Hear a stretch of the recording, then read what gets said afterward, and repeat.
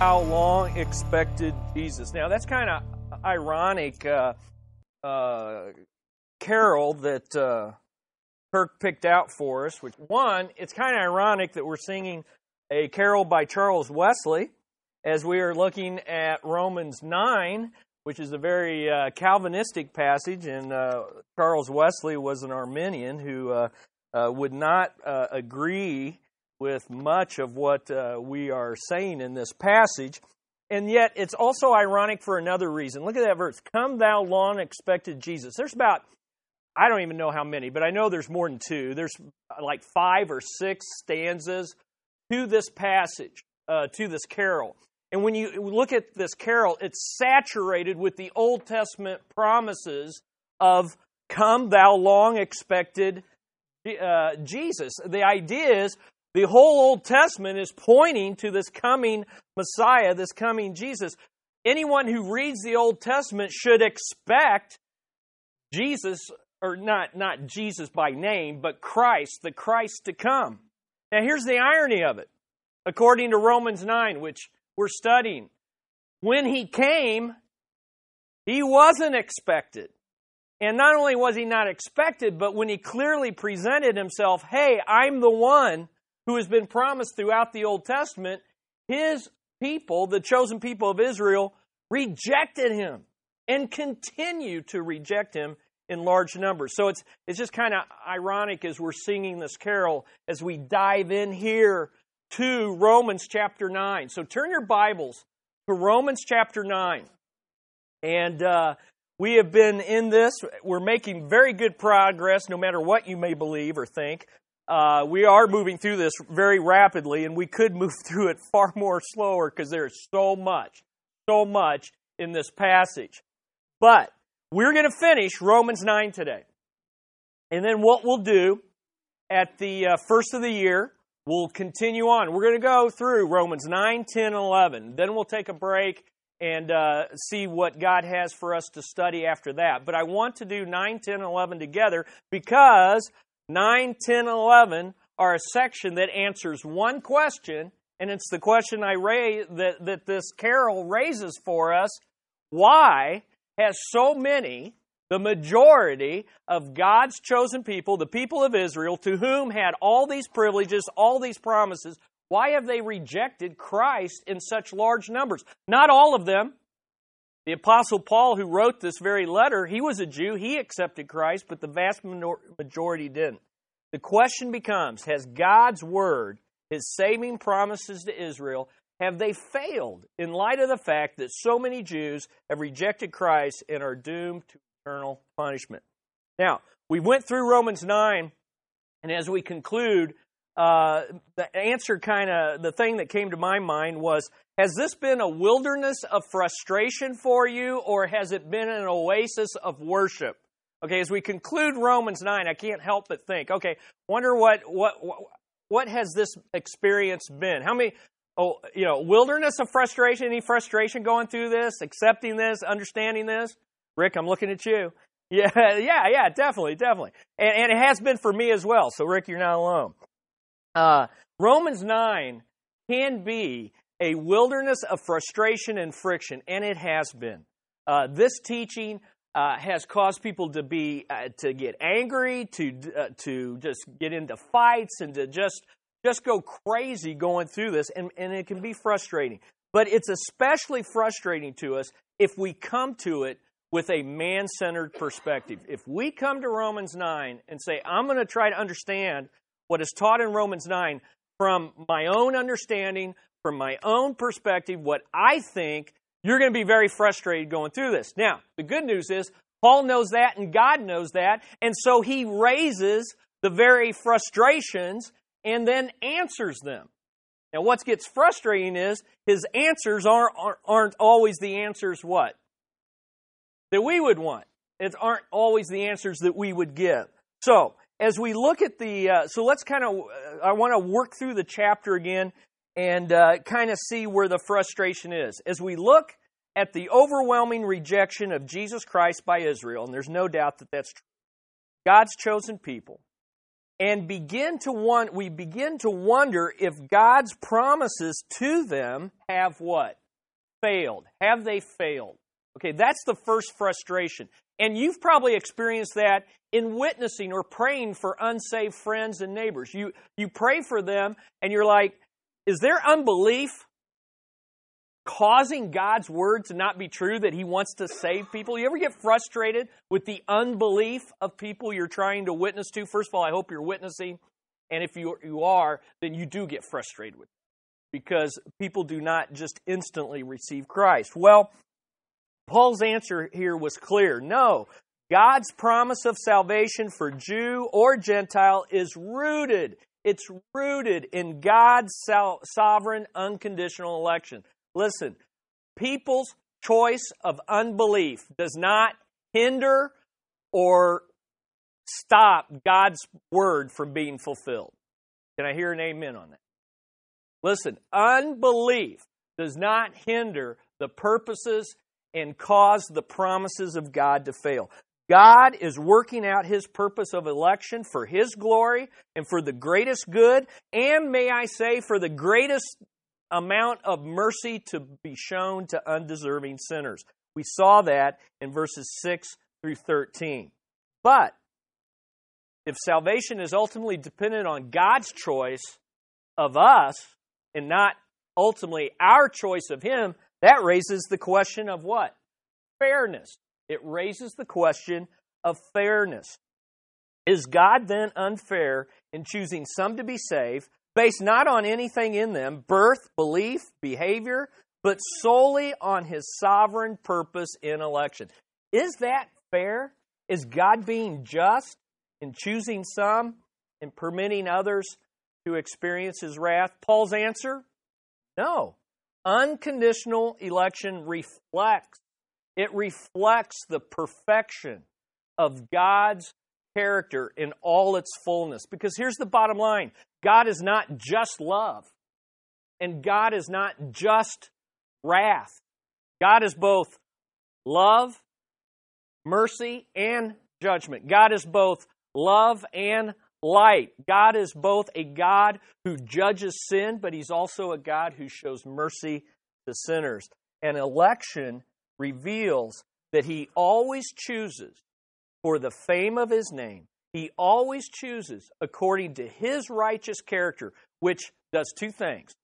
Shows mercy to the undeserving and shows judgment to the deserving. And here's the reality. The undeserving are also the deserving. Got it? Everybody is undeserving.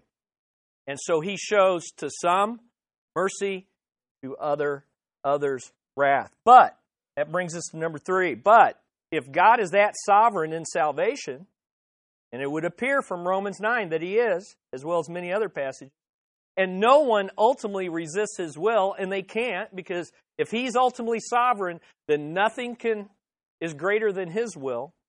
Doesn't that mean our choices are meaningless and everything is determined by what? Fate. Determined by fate. Isn't that what that means? Paul's answer is clear. No. And he answers it in verses 19 through 29 in two ways. Who are we to question God's sovereign right to accomplish His own purposes?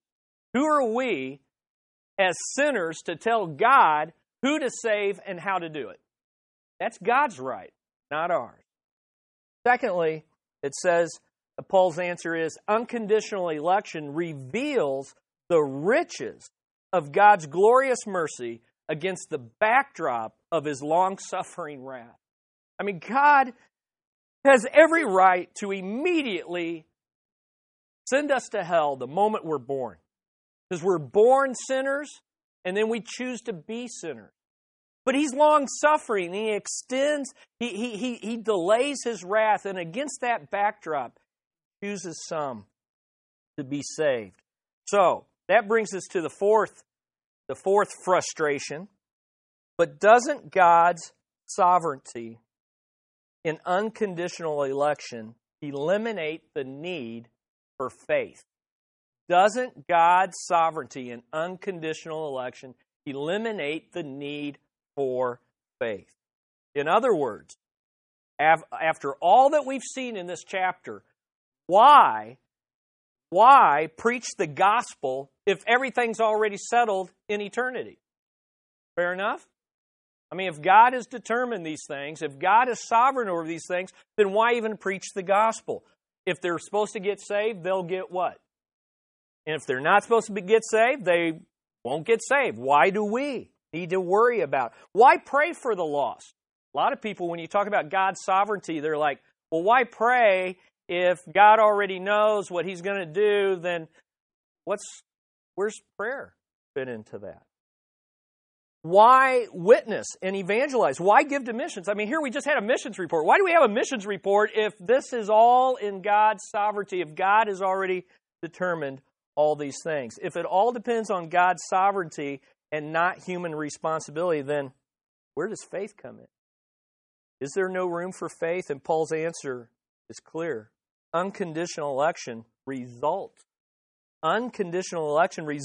in God's saving promises being fulfilled by grace through faith in Christ without eliminating human responsibility. You say, how can that be? Well, that's what today's lesson is going to look like. How can that be? Help me work through that. Because here's the reality. God has not only predestined who will be saved, He has predestined how they will be. And how will they be saved?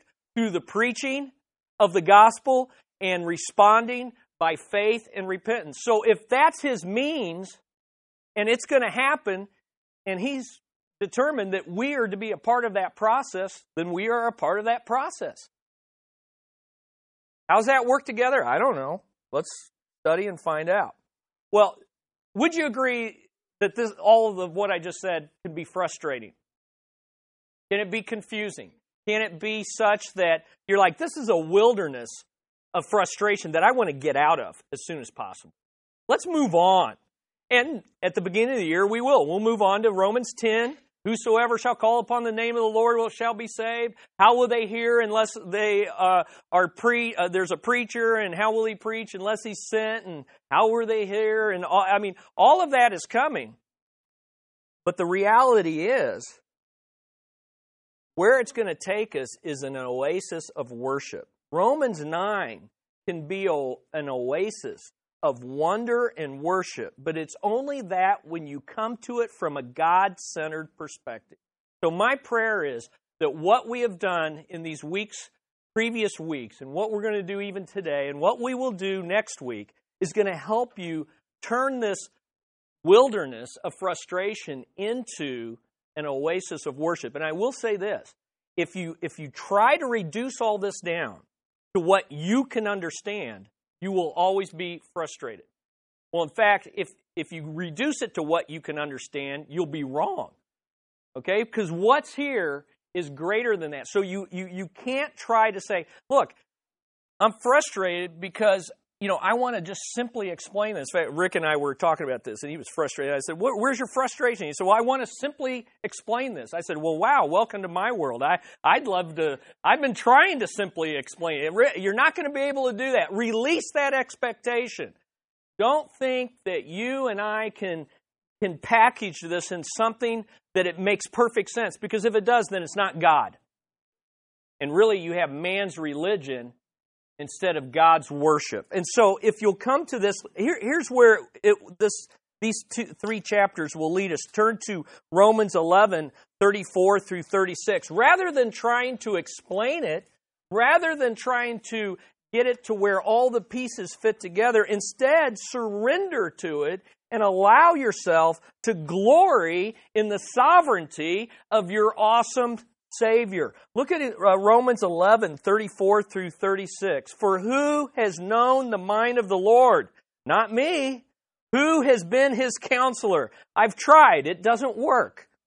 Who has given a gift to Him that He might be repaid? In other words, God, you owe me. I haven't given anything to God. He's given everything to me. He doesn't have to answer to me.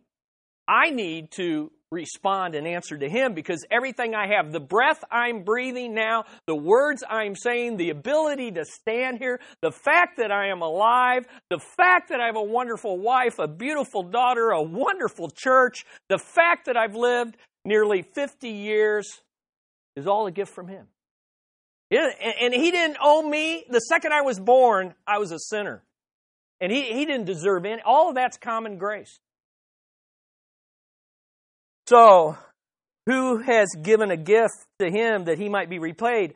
And here's verse 36. Here's where you got to get to. For from Him and through Him and to Him are all things. To Him be glory forever. Amen. Now, I am convinced of what I have studied and presented to you. I'm not saying it's the last place I've landed. I'm just convinced that if you'll go back, listen, glenwoodconnection.org, listen to the lessons. I'm convinced of what I've taught. That's why I've taught it. But I recognize that others interpret this difficult chapter in different ways, okay? In fact, Ray Pritchard is a famous Bible teacher. He went to Dallas, and he takes a similar view of Romans 9 as I've taught. And after preaching a sermon on predestination based on this chapter, he said someone in his church went home and studied everything out for themselves and came back and told him, Pastor, I came to different conclusions on nearly everything you taught. You know? And Ray was okay with that, and guess what? I'm okay with that. If you study this out and you come to a totally different conclusion than I do, that's great. But here's the one condition on that. The condition is, as long as your beliefs are based on the text and context of Scripture. Not that, hey, I went home and I thought about it, I examined my navel for a while, I meditated on the clouds, and I came to the conclusion that you're wrong. Well, that's great, but that's not the point. Study this out, and if you come to different conclusions, show it from Scripture, show it from Romans 9. You say, well, what about over here? Okay, that's great, but how does that relate to Romans 9? As long as you come to it not based on just what you think or what you want to believe, and certainly we shouldn't come to it based on an attitude that wants to answer back to God. That was the wrong attitude we've already seen. Don't answer back to God. And make sure that your disagreement is with Him, and not just with another. Because you and I can disagree and it doesn't matter a hill of beans. Amen? But when we disagree with God, then that's another issue. The issues involved in Romans 9 are really important.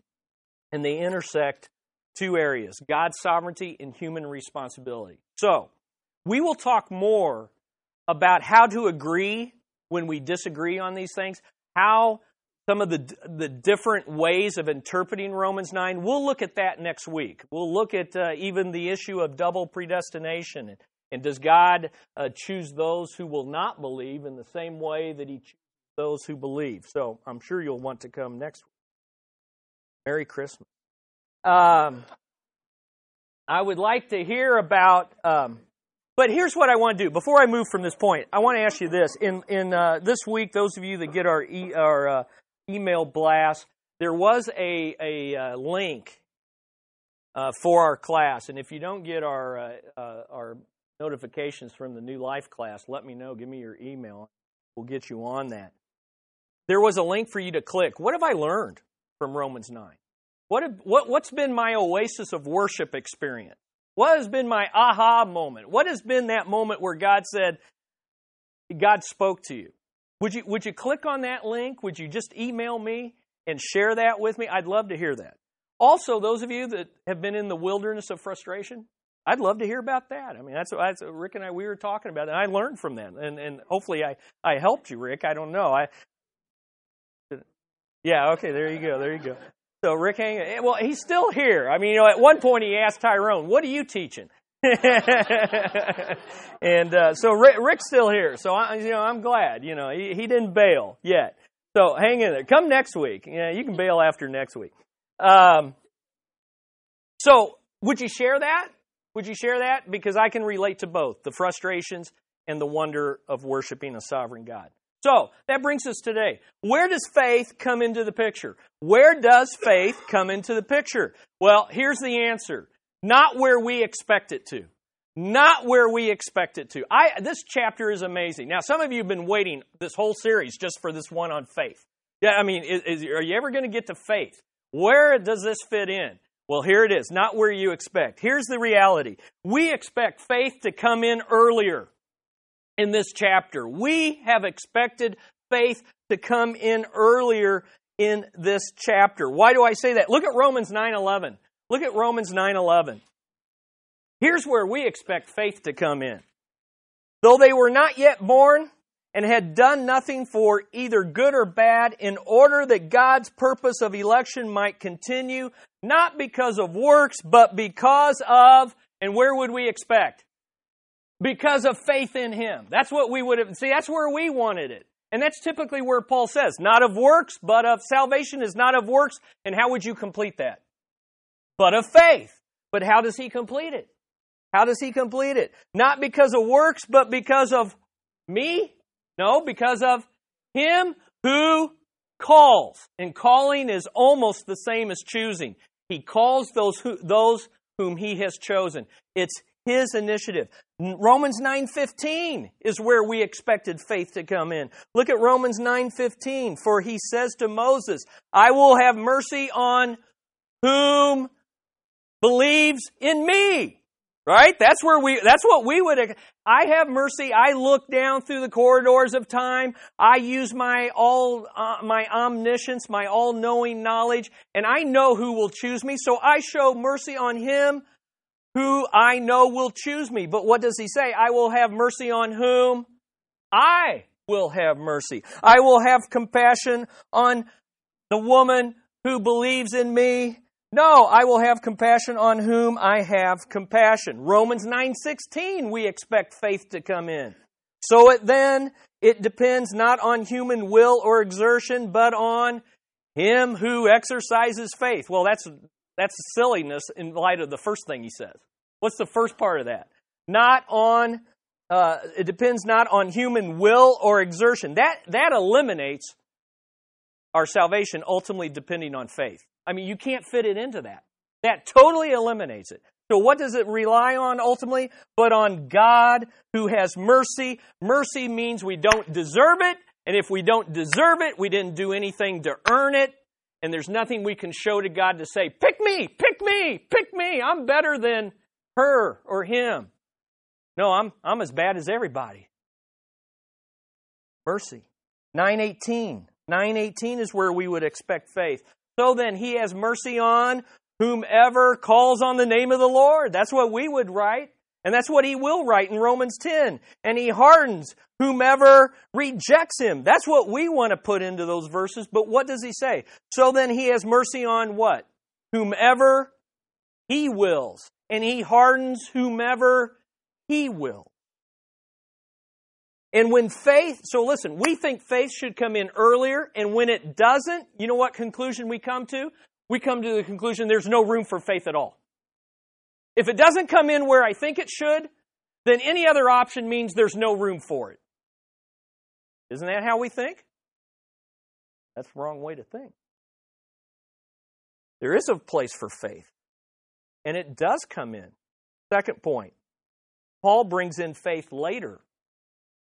Not when we expect it. In fact, he brings it in a way that blows me, having worked through this and saying, okay, yes, it's of God, it's of God. Notice what he says in verse 30. Because here's the final question. Here's the final question, major question in this chapter. What shall we say then? Here's his conclusion. What should we conclude to these things? And what does the natural person say? Well, in light of, if I buy into all this argument, the natural conclusion I'm going to have is there's no room for faith. It's all of God, and I don't really have a choice in the matter. But here's the reality. Here's what Paul says. Let's read these verses. What shall we say then? That Gentiles who did not pursue righteousness have attained it? That is a righteousness that is by what? By faith. Faith. Faith. But that Israel, who pursued a law that would lead to righteousness, did not succeed in reaching that law. Why? Because they did not pursue it by what? By faith. They did not pursue it by faith, but as if it were based on what? Works. They stumbled over the stumbling stone, as it is written, Behold, I am laying in Zion a stone of stumbling and a rock of offense, and whoever what? Believes in Him. And who is the stumbling stone, the rock of offense? Jesus Christ. So whoever believes in the Lord Jesus Christ will not be put to shame. In other words, they will be saved. So here's what's funny, is at a point in the argument where you would think Paul says, what's the conclusion? He would say, it's all about God's sovereignty. What does he highlight? Human responsibility. So we think faith should be up here, and then when he shows us, no, it's not, then we conclude, oh, then it's all of you and I don't have any responsibilities. And he concludes with, I mean, I would never have written that. If I would have said, what should we then conclude? How many of us would say, oh, Gentiles got saved by faith, Israel did not because they chose to reject him? Who would come to that conclusion?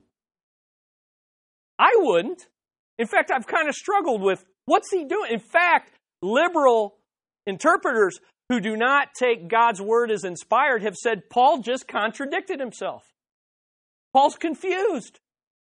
And they have elaborate things, someone else wrote this, and then they cut and paste the Bible together, and this is why. No, this is a reasonable man who's inspired by the Holy Spirit.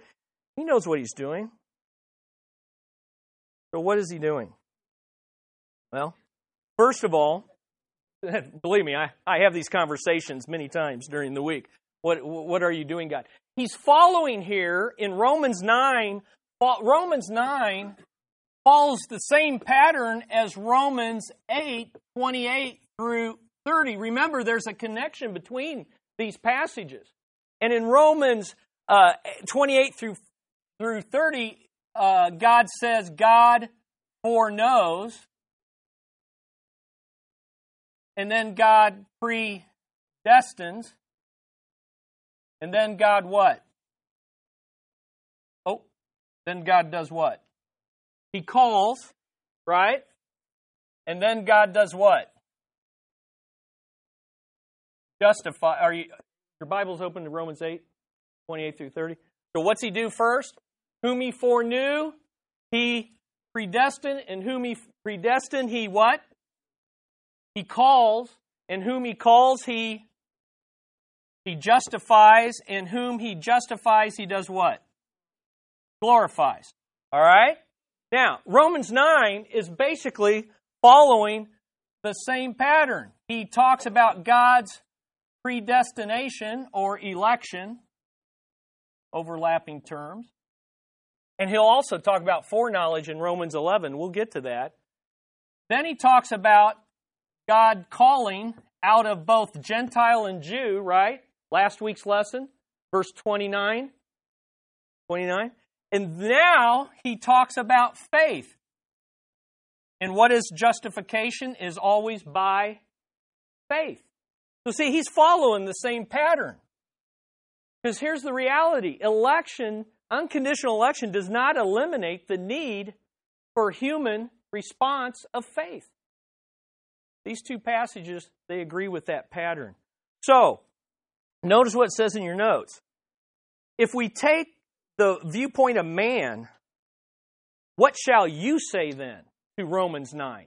What shall the natural man, the person that's not in agreement with those of faith, the natural conclusion of unbelief and human reasoning is this: it's all of God, so there's no room for human responsibility. I might as well not preach. I might as well not pray. I might as well not witness. I might as well not even accept Christ. It's all of God. That's the natural man.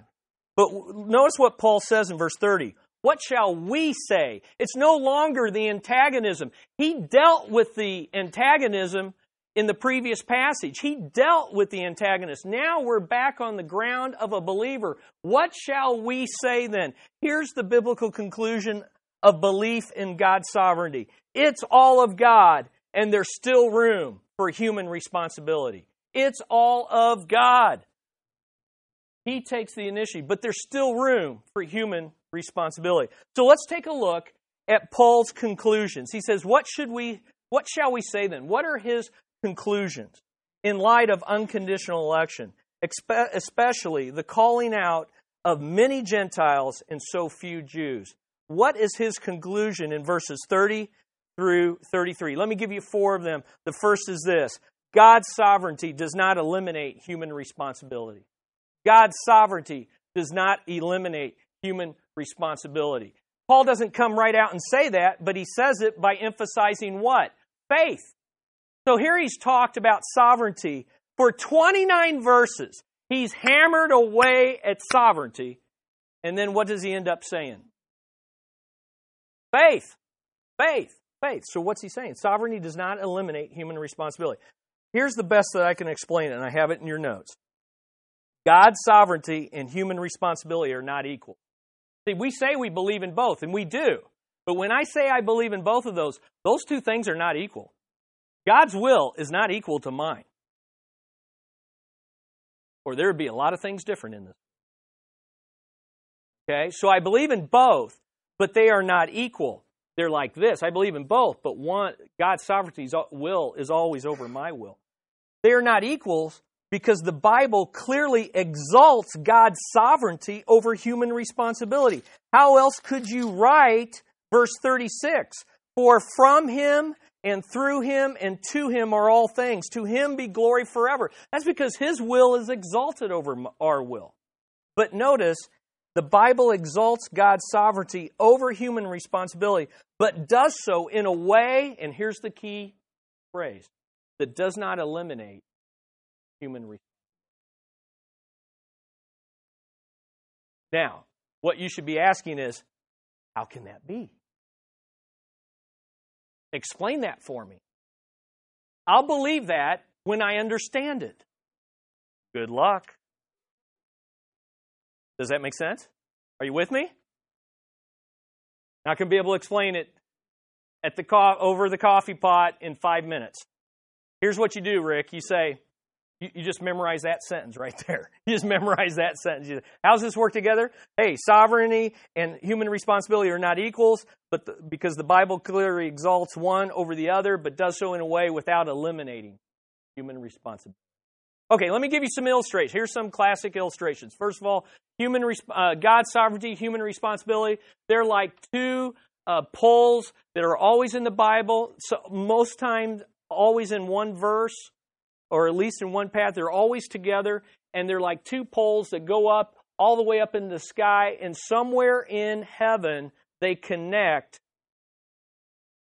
and come together. But we can't see that. I can't explain that. I won't be able to explain it until I get to heaven, and God may not choose to even explain it to us. Sense? Maybe not. Maybe that doesn't. I like this one. God's sovereignty and human responsibility are 2 threads interwoven throughout Scripture. To be sure, one thread is stronger and unbreakable and greater than the other, but they are interwoven just the same. Think of a braid. And if you try to unravel one from the other, you will do damage to the Scriptures themselves. I like that. Interwoven together, one stronger than the other, one makes the other one unbreakable, but the reality is if you try to extract one of those and you start unraveling that, you're going to unravel Scripture.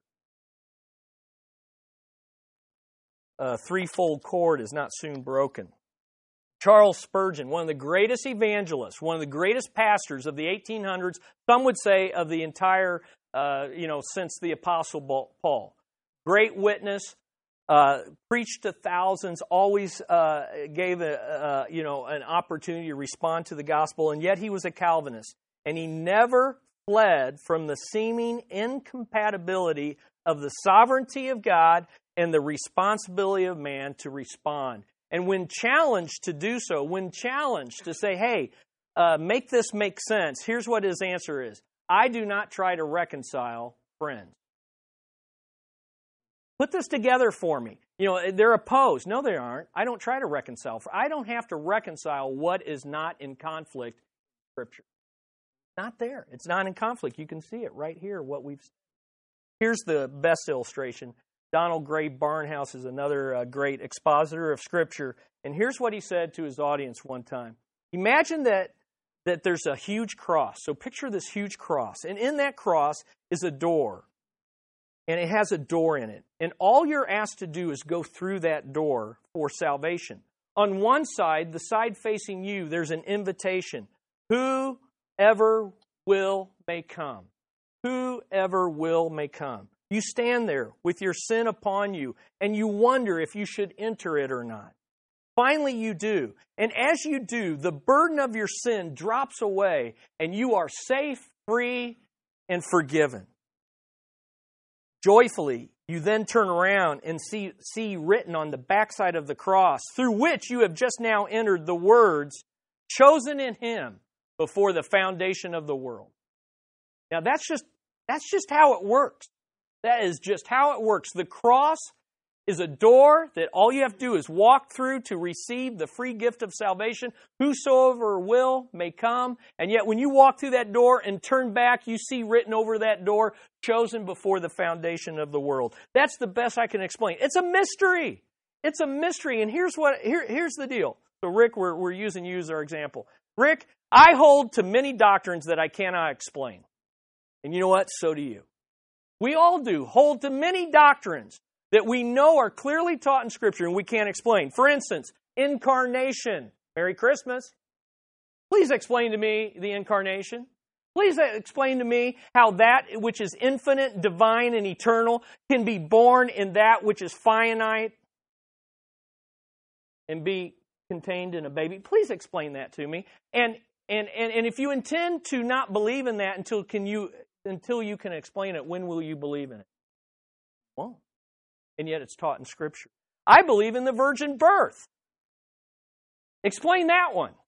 A woman who has never known a man, who is conceived by the Holy Spirit in her egg, is her egg, pardon my bluntness here, her egg is fertilized by the Holy Spirit to form a real, complete, normal human being who could actually die.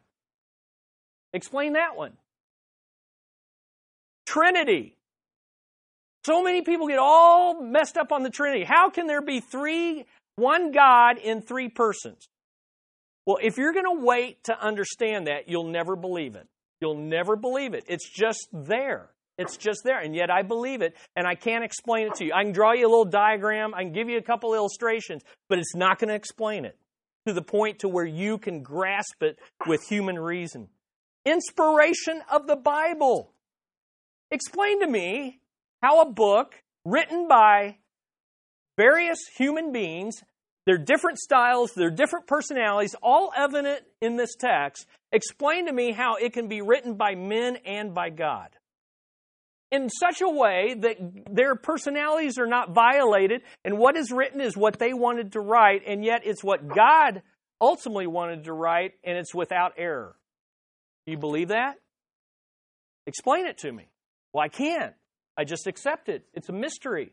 How does human responsibility connect with God's sovereignty like it's taught in Romans 9? I can't explain it. It's a mystery, but it's there, and I believe it.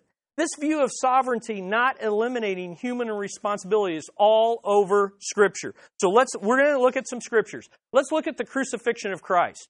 What I want you to see is, listen, you can't avoid Romans 9 and avoid this tension. In order to avoid the tension between human responsibility and God's sovereignty, you've got to avoid the Bible. Okay, so let's take a look at it. And let's work through it. And we'll work through these passages, and that's all we're going to be able to do. But this is what we're going to look at. Crucifixion of Christ. Acts 4, 22 through 24. Turn there in your Bibles. Acts 2, 22 through 24. Acts 2, 22 through 24. Greatest event in history, the crucifixion of Christ, the basis for our salvation. We're going to see how sovereignty does not eliminate human responsibility. Notice what it says in verse 22. Men of Israel, hear these words. Peter is preaching on the day of Pentecost. Hear these words.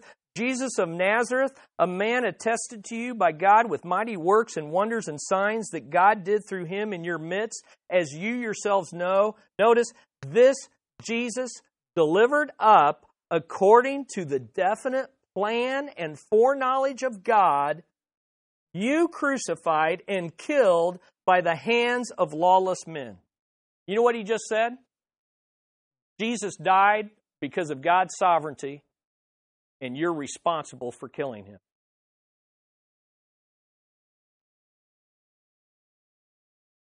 Jesus was going to die.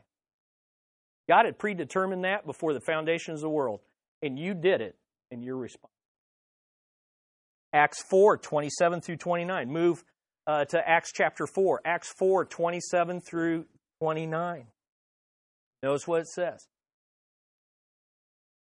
Again, Peter and John preaching. The early church praying. This is the belief of the early church. Praying to a sovereign God.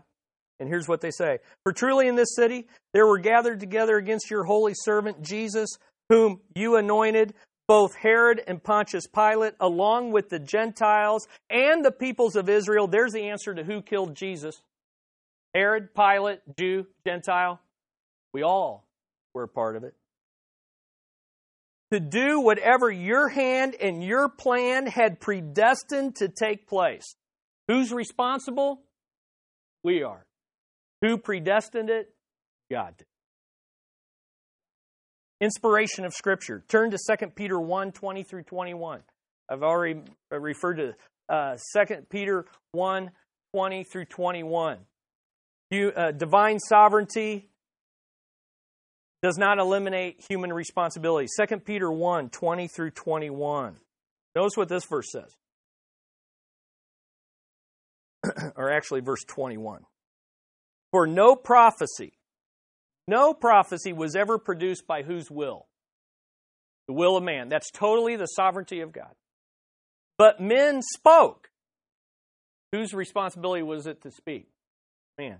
Men spoke from God as they were carried along by who? By the Holy Spirit. So who wrote the Bible? Who wrote Romans 9? Who wrote Romans 9? That's only half the answer. Who wrote Romans 9? Paul. Well, some of you saying Paul, some of you saying God. Who wrote Romans 9? Both. God's sovereignty chose Paul and inspired those words so that they are God's very words, and yet who wrote it? Paul. Okay, security of the believer. 1 Peter 1:5. Turn back to 1 Peter. 1 Peter 1:5. The security of the believer. God's sovereignty does not eliminate human responsibility. Security of the believer. 1 Peter 1:5. What does it say? How are you eternally... First of all, do you believe you're eternally secure once you place your faith in Christ? What? Yes. All right. Why are you secure? Why are you secure? Who secured you? Who secures you? God. Half the answer. Who secures you? God and my faith. I have a responsibility.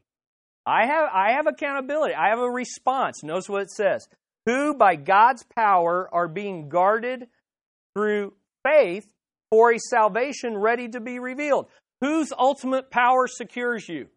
God. But those who are secure must respond in faith. There you go. You're getting it. You're getting it. Sanctification of the believer. Turn to Philippians 2:12. Philippians 2:12.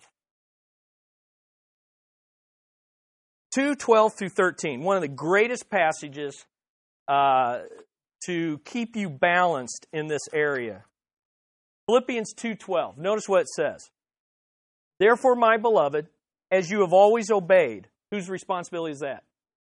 Ours. So now, not only in my presence, but much more in my absence, work out your own salvation with fear and trembling. Whose responsibility is that? Ours.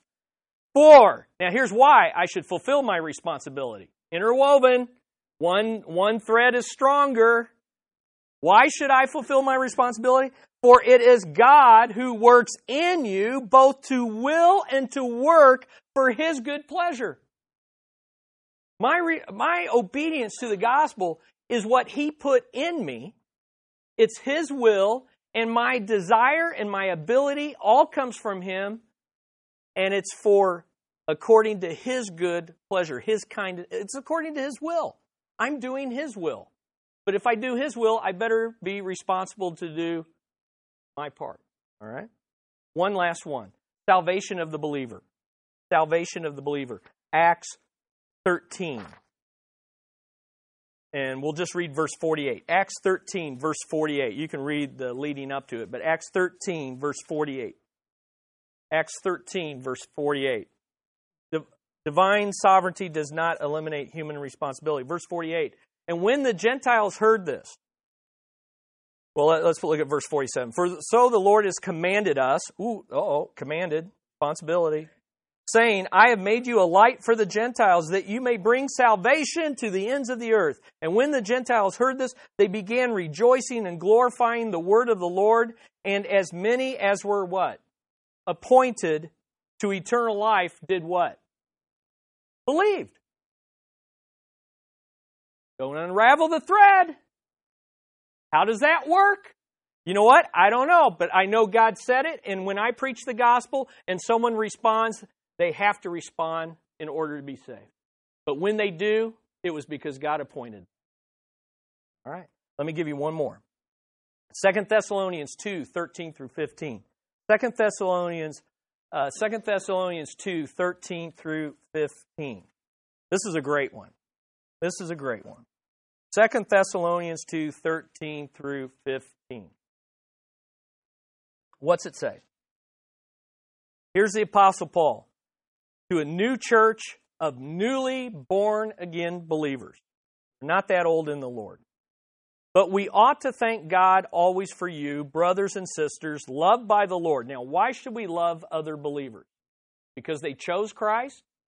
No, because God chose them. Notice what he says. Because God chose you from the beginning, but he chose us for what? For salvation. And what are the means through which he saved us? Through sanctification by the Spirit. The Spirit set us apart for salvation. And what? Faith in the truth. And then notice, he called you. Okay, remember, we said calling and choosing, very overlapping terms. He says, I chose you, and then he comes back and he says, he called you, but notice what it says. He called you to this salvation, but how did he do it? Through what? Through our gospel, so that you may possess the glory of our Lord Jesus Christ. Wow. Now, here's what famous expositor Martin Lloyd-Jones says about Romans 9, and we'll close with this. In verses 6 through 29, which we've studied, Paul explains why anybody is saved. It's the sovereign election of God. And here in verses 30 through 33, he is showing us why anybody is lost, and the explanation is it is their own responsibility. Now, how do you put this together?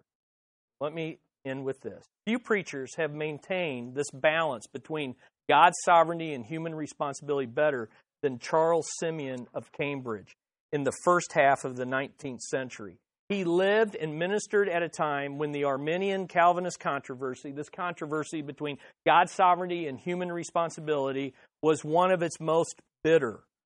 And he warned his congregation, as I warn you this morning, the danger of forsaking Scripture in favor of anyone's theological system, whether that be one named after a man named Calvin or one by the name of Arminius. And you're like, I don't even know either one of those guys. All right, just don't fall into either side of the ditch of human responsibility only or God's sovereignty only. Here's what he says, and I like this. When I come to a text which speaks of election, I delight myself in the doctrine of election. When the apostles exhort me to repentance and obedience and indicate my freedom of choice and action, I give myself up to that side. And the reality is, as I just read through those verses together, those two sides are often in one verse. So give yourself to it. And that's his first conclusion. So we only got to one out of the first conclusion is this, and I just want to hammer it home because Paul does. That God's sovereignty does not eliminate human responsibility. So I end with this. I ask you, listen, if you haven't accepted both, then would you accept both as the teaching of Scripture and delight yourself in both and leave the wilderness of frustration, enter into the oasis of worship and wonder that we have such an awesome God to save us? It's the mystery of Christmas, the mystery of your salvation. Revel in it. Delight in it. Let's pray. Father, we thank you that you're greater than what we can understand. You're beyond our comprehension. You've accomplished a salvation that reflects you perfectly while still showing mercy to undeserving sinners. And I pray, Lord, that we will all embrace the clear teaching of Scripture, that your sovereignty is exalted over our human ability without eliminating. Thank you for calling us. If there's anyone here who hasn't accepted you, that they would be responsible and place their faith in you alone. All of you. So we give you praise and glory. In Jesus' name.